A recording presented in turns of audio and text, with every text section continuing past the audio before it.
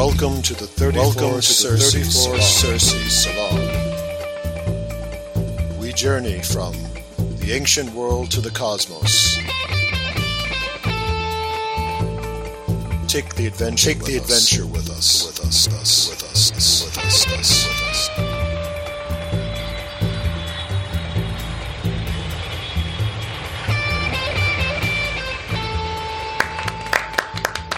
And welcome back, everyone, to the 34th Circe Salon.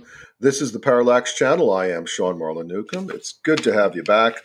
We are going to be discussing Classical Studies 101. We're going to do Chapter 7 of the Odyssey.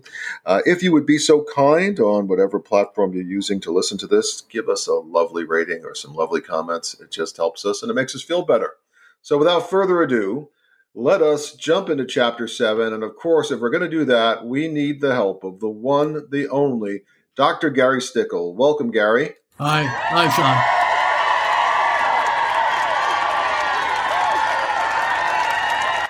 I just want to let those applause linger there for a little bit. So, Gary, when last we left, we were in Chapter 6. Why don't you tell the listener a little bit about that and then take us into Chapter 7?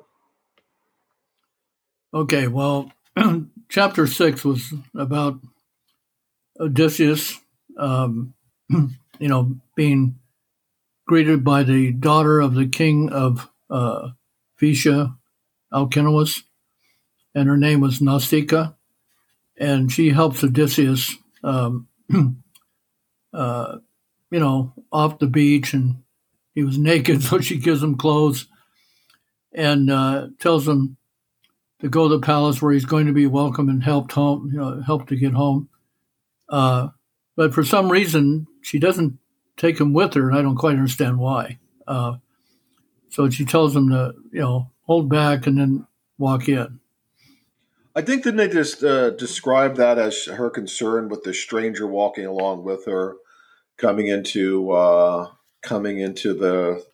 the town where the palace is, and so that they might think it's strange that she's with this odd man. Could that be it? I mean, it could be that, maybe. Yeah, I guess Plus, so. She's a lady, he's a man. That's, in that era particularly, they'd be careful about, Yeah, but she has a bunch of girls with her, and she's riding in a wagon, and he would be walking, and, I just don't quite get it. But anyhow, that's the way the story goes.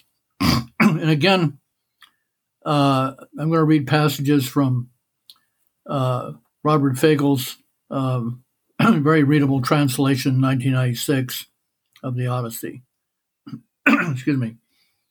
And he labels this chapter Phoecia's Halls and Gardens. Well, halls is when Homer uses to refer to palace. So he says halls, it means palace. So I'll read you just the introduction. Excuse me. Now as Odysseus, long in exile, prayed in Athena's grove. So apparently there was a sacred grove to Athena on the way to the palace. As the hardy mule team drew the princess towards the city. Reaching her father's splendid halls, meaning the palace, she reined in at the gates. Her brothers clustered around her, men like gods. Released the mules from the yoke and brought the clothes indoors. So the clothes that she and her girls washed, they're bringing them into the palace. They have clean laundry now, Mm-hmm.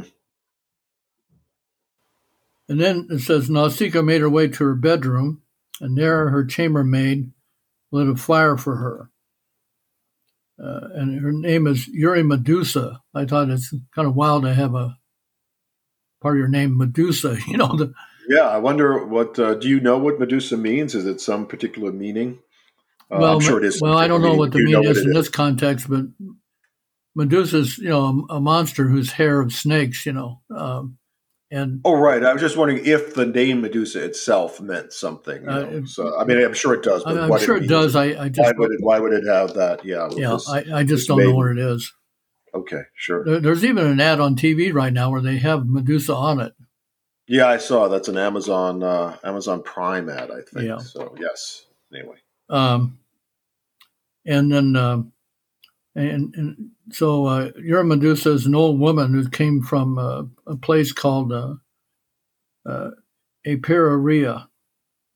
It says years ago, rolling ships sailed her in, and then and it says the country. I don't know what Homer means by that. Picked her out as King Alcinous' prize. So she's like a slave given to Alcinous. So it says, and then she nursed, apparently she was a nursemaid to the white-armed princes in the palace. Mm-hmm. And then it goes back to Odysseus. And he says, then Odysseus set off towards the city with Athena shielding him. And as he was about to enter the city, the bright-eyed goddess herself came up to greet him there. And she's disguised as a young girl holding a pitcher. And then Odysseus greets her and he says, little girl, now won't you be my guide to the palace and the one they call Alcinous, the king who rules the people of these parts? I am a stranger, you see, weighted down by troubles. I come from a distant, far-off shore, so I know no one here, none at all, in your city and farmlands around about. And then Athena, disguised as a girl, says, oh, yes, sir, good old stranger. I'll show you the very palace that you're after. So, and it says, the men here never suffer strangers gladly, have no love for hosting a man from foreign lands. Well, that's not quite true, because apparently, King Alcinous is very gracious and welcoming. It's interesting. It could be that just in looking at this chapter that this particular tribe, this particular group of people were maybe a little bit more hesitant about strangers, although like we've talked about, there is the Greek cultural idea of welcoming strangers in. So maybe there's a little bit of tension with these particular people. Yeah, it's called xenia, that welcoming behavior or, custom. Excuse me. And then it says, and then Athena sped away in the lead. He followed in her footsteps, man and goddess. But the famed Phaeacian sailors never saw him. So she disguises him somehow so that they don't see him. So they're not going to question him and wonder who he is and all that sort of thing. Because she puts, quote, an enchanted mist around him. It's an amazing image, right? That's a very mythic kind of look. He's just got a mist. He's shrouded. He moves through. So I like that. All these little touches that we talk about with Homer, these little flourishes, it really gives a richness to the writing. So yeah, absolutely. Strictly like that. And it's very visual and intriguing. And then as he's going up, he's seen apparently the harbor, and it says, and he, meaning Odysseus, marveled now at the balanced ships and their havens. And he passes by the meeting grounds. So these palaces had an outdoors area called the meeting grounds where the king or the speaker would speak to, the people from the town. And and then it says, and at once they reached the king's resplendent halls, meaning the palace. And the bright-eyed goddess cried out, good old stranger, here's the very palace that you're after. I've guided you all the way. Here you'll find our princess dear to the gods, busy feasting. You go on inside, be bold, nothing to fear. In every venture, the bold man comes off best. So guess what? Virgil in the Aeneid copied that line, and he changed it into fortune favors the bold.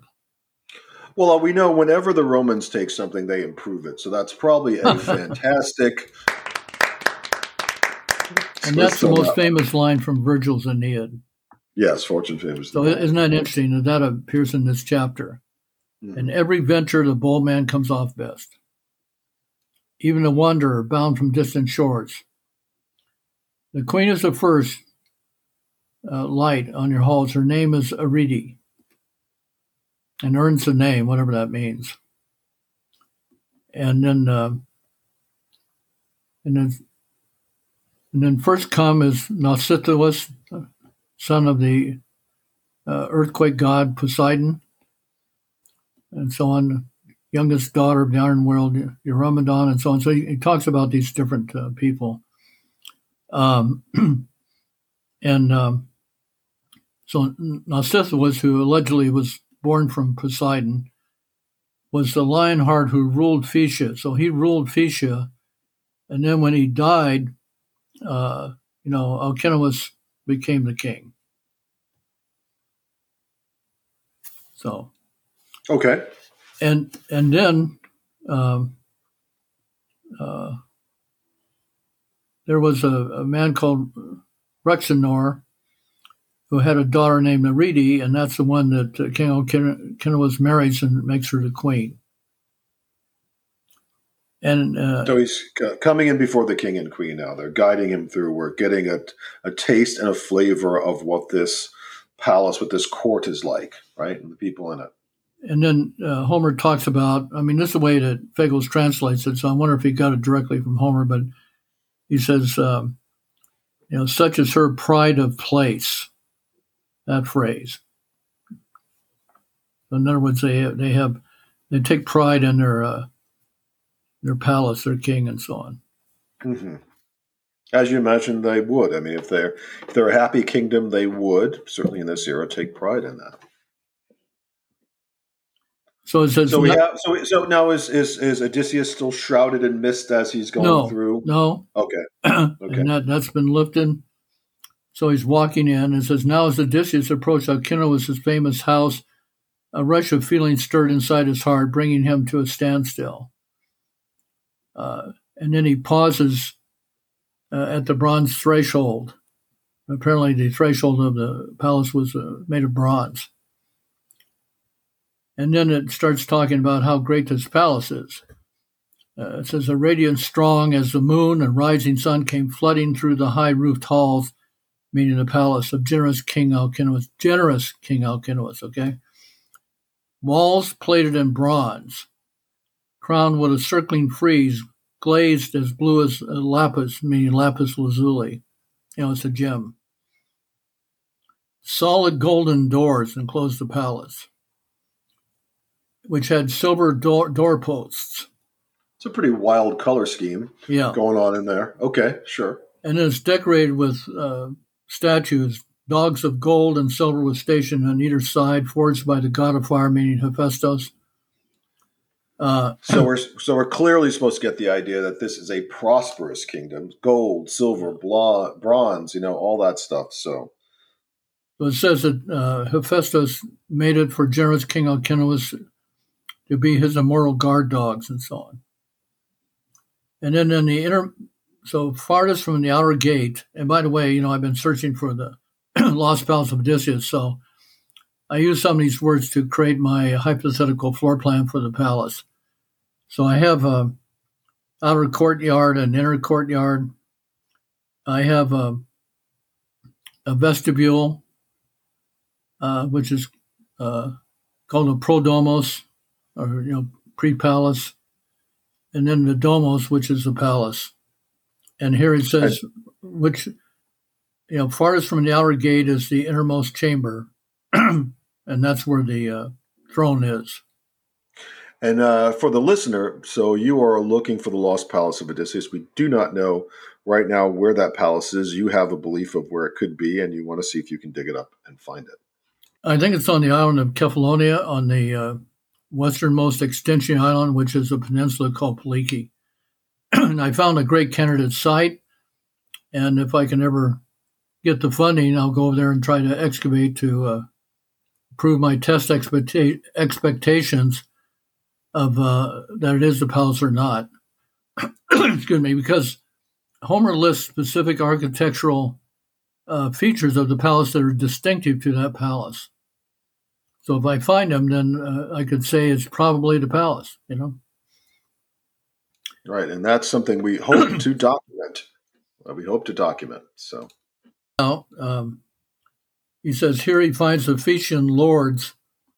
They're sitting around the king, and they're dining and drinking. He says the feast flowed on forever. Excuse me. And young boys molded of gold set on pedestals. So the throne room is decorated with young boys of gold set on pedestals. And they were lifting torches. So the torches are held by these statues. It's a pretty glorious palace that's being described. And then it says, Kennos had 50 serving women, turning their hand mills and grinding grain. And some are weaving at their looms or sitting and spinning their yarn and so on. And then here's a beautiful description. Their fingers flickering quick as aspen leaves in the wind. I think that's Homer is an extraordinary way, and so I think that's just another example of how rich and how evocative this work is, and why it's lasted so long. And then it goes on talking about outside the courtyard. And, Odysseus is noting all this on his way in. Fronting the high gates was a magnificent orchard, 4 acres deep, with a strong fence running around it. Here, luxuriant trees are always in their prime, pomegranates and pears, apples glowing red, succulent figs and olives swelling sleek and dark. And the yield from all these trees will never flag or die. He's talking about how great this garden is. And also there's pear mellowing ripe on pear, apple on apple, cluster of grapes on cluster, figs crowding figs. So it just talks about how beautiful it is, and beds of greens, bordered and plotted, greens of every kind. Sumptuous, yeah. And watering there are 2 springs, rippling in channels over the whole orchard. We talked about this last time. This is the first time we get to see Odysseus be taken into someplace safe, someplace secure, where he's going to get, will be treated well, and he'll have a little bit more comfort.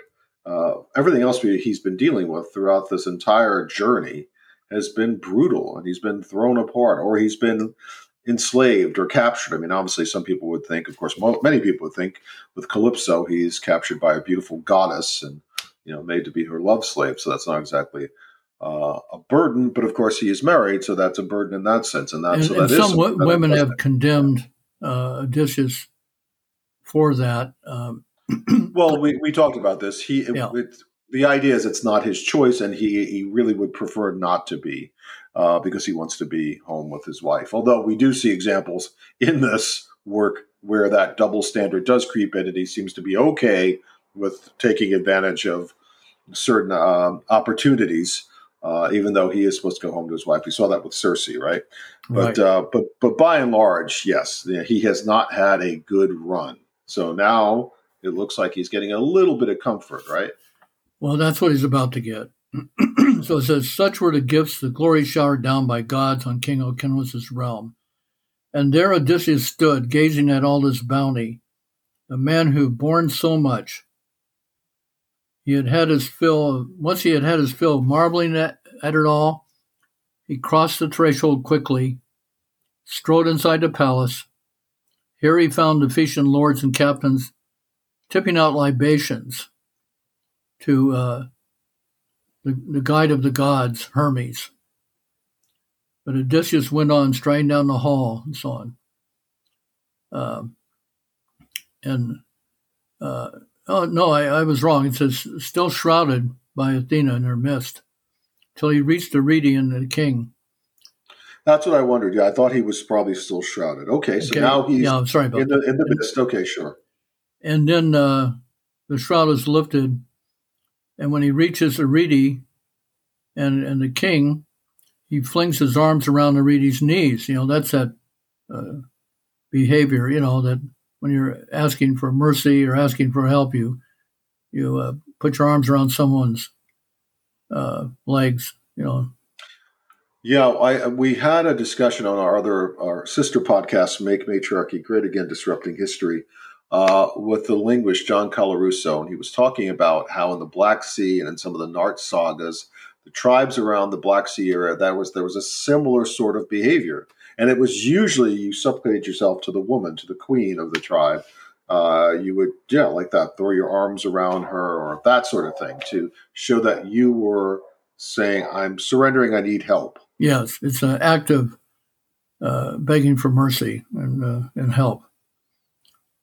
And so, and then he speaks to the queen. He says, "Queen Arete, daughter of godlike King Rhexenor, here after many trials I come to beg for mercy from your husband, yours, all the feasters here.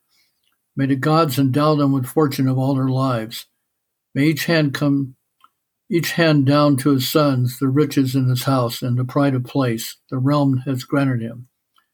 But as for myself, grant me a rapid convoy home to my own native land. How far away I've been from all my loved ones, how long I have suffered." Pleading so, the man sank down on the ashes, on the floor.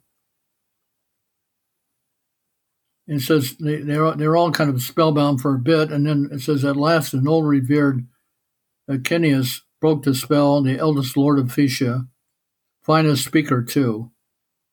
And he says, "This is no way, Alcinous. How indecent. Look, our guest is on the ground, and the ashes by the fire. Your people are holding back, waiting for your signal. Come, raise him up and seat the stranger now in a silver-studded chair, and tell the heralds to mix more wine for all so we can pour out our cups to Zeus who loves the lightning." And Zeus, champion of suppliants, meaning people asking for help. I think that's interesting that, if you're a beggar, you can pray to Zeus and he'll help you. Mm-hmm. So hearing that, Alcinous, poised in all his majesty, took the hand of the seasoned, worldly wise Odysseus, raised him up. So the king raises him up himself and sits him down on a burnished chair, displacing his own son, by the way. And a maid brings water soon in a graceful golden pitcher. Over a silver basin, she tips it out. And so Odysseus then rinses his hands. Hygiene was important to the ancient Greeks, Bronze Age Greeks. So before he tells his story, he has to wash his hands. I think that's interesting. Yeah, certain cultural changes occurred probably in the last millennia, really, about hygiene, because prior to that, people really did have that great sense of hygiene, like we have now. Obviously we have this sense of it, but that would have made a lot of sense, of course, back then when you talk about Xenia, I think you said it was. That's that hospitality. So part of it would be you're welcoming a stranger, and you're both trying to show that, hey, we're being welcomed in, we're gathering together, we're clean, we're healthy, we're respectful of each other's space. So that would make sense to me, at least, anyway. Yeah. And so so they do that, and then it says, and then he tells the housekeeper to bring bread and appetizers,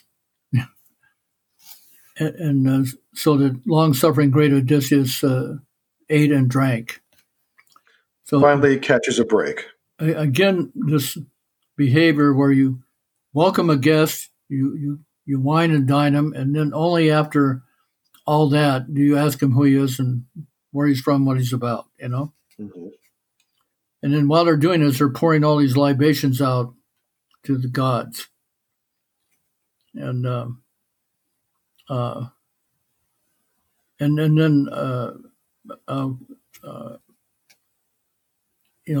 this Lord of Alcinous says, "Hear me, lords and captains of Phaeacia.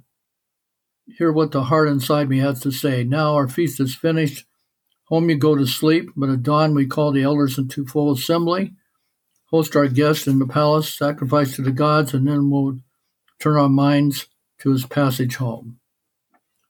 So in other words, they don't even want to hear from him until the morning. How about that? Mm-hmm. Yeah. No, excuse me. That was Alcinous speaking. Right. Again, it's a great example of just for the hero of the piece of just a little bit of break. The light's starting to open up in his life a little bit. And then Alcinous wonders if he is mortal or immortal. Is he really a man, or is he a god disguised? So they didn't know. And so Odysseus responds, and he says, Alcinous, wary Odysseus countered, cross that thought from your mind. I'm nothing like an immortal who rules the skies, either in build or breeding. I'm just a mortal man, whom you know most saddled down in sorrow. They are the ones I'm equal grief for grief. And I could tell a tale of still more hardship, all I've suffered thanks to the God's will. But despite my misery, let me finish dinner. The belly's a shameless dog. There's nothing worse. So he wants to eat first, And he says, in the first light of day, no, it's another man speaking. He says, let's set our unlucky guest on his homeward soil, And then Odysseus says, yes, and then I can die in peace, meaning after he gets home. Mm-hmm.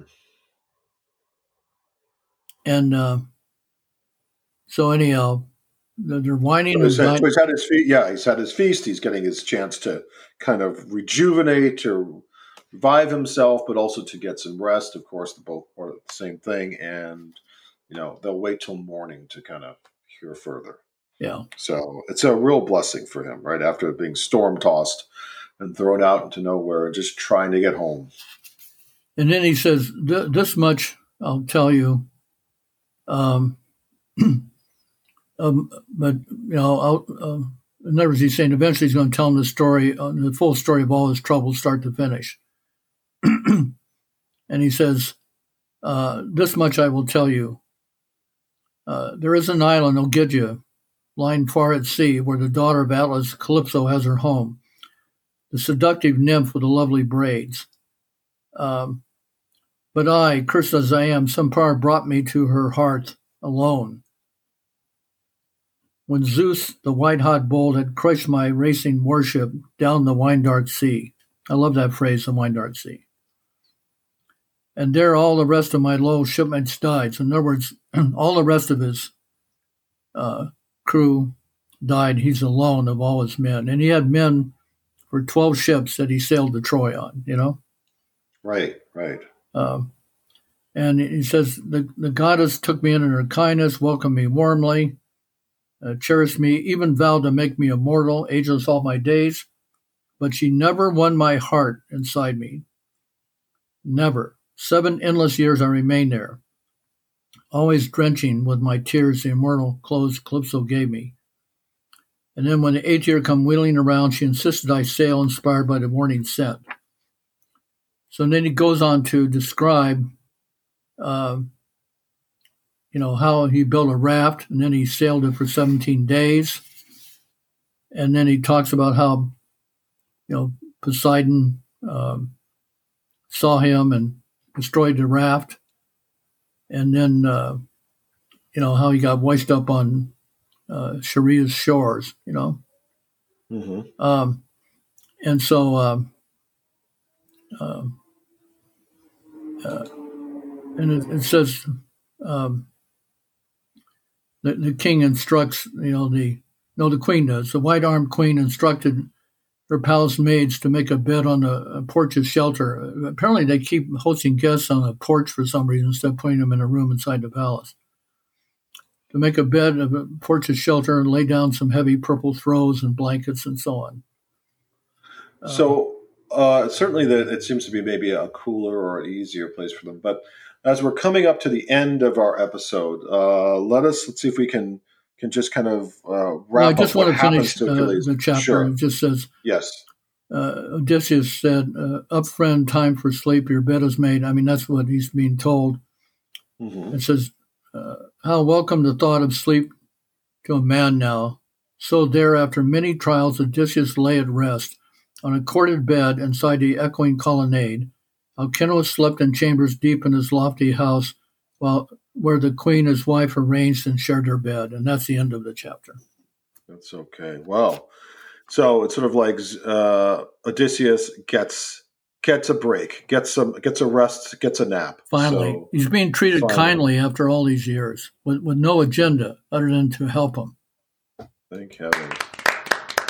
Let's some applause for Odysseus. Well, but also we should give some real applause for our Dr. Gary Stickle. Thank you, Gary. Thank you. This has been the 34 Circe Salon, the Parallax Channel. I'm Sean Marlon Newcomb. We've been talking about Chapter 7 of the Odyssey. Love this work. Hope you're enjoying the journey with us. We will be back again soon. Thank you so much, and God bless. Take care.